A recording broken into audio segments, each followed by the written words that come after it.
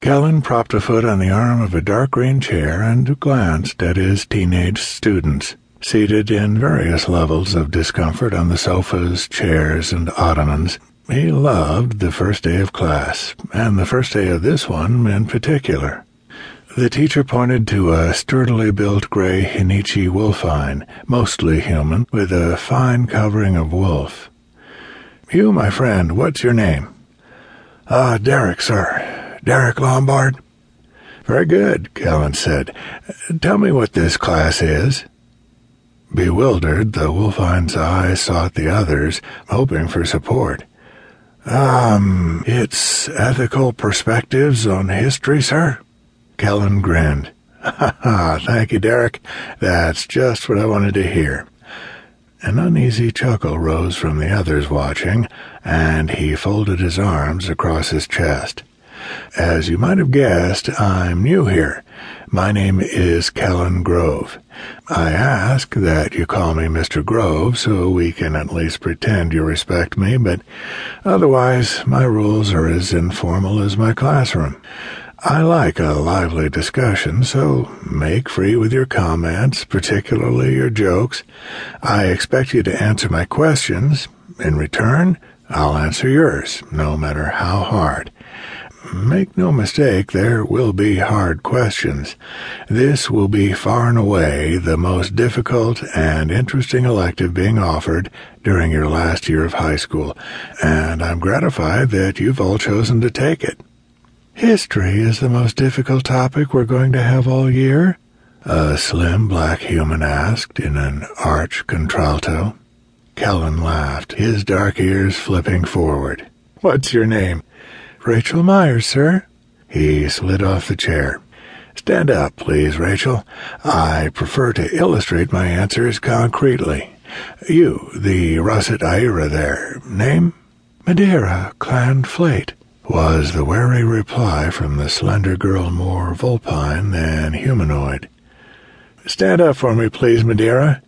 You, Donegan Unfound? Yes, thank you, just like that. You?" He turned to an ivory Caracan feline, her thin legs folded beneath her on the vast dark blue chair. Kellen faltered as he stared at her eyes. They were green? No, only one of them. The other was a yellowish lime color, just similar enough to force the viewer to look twice. "Margot Davis?" she said in a shy soprano, lifting her odd-color eyes to meet his. "Ah, yes. Stand for me, please, Margot." Delivering himself a mental shake, he picked out 2 more students, then folded his arms across his chest again, tossing his black jaw ruffs behind his shoulders.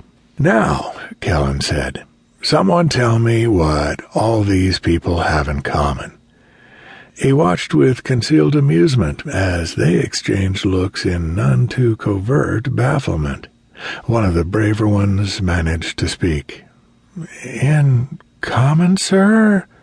I guess they're all here." Kellen laughed.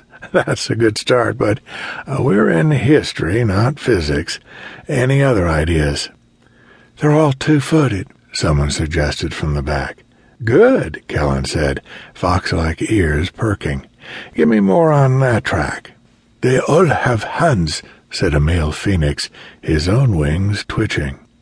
The female human beside him added, "And they're all bilaterally symmetrical." A low rustle ran through the classroom as its members stared at the girl. Kellen grinned. "Budding biologist, eh? She's right, though. These are all good observations. But you're citing the effects of a single root cause. Can you guess what it is?" He waited through the ensuing silence, then stood and walked behind Rachel, the black human. "How about 99% of their genome?" "I thought this was history, not biology," another human said, a lopsided smile on his face. "It is history," Kellen said, fingers snaking out to point at him. "Do you know your own? How the alliance formed, who formed it, and how they evolved?"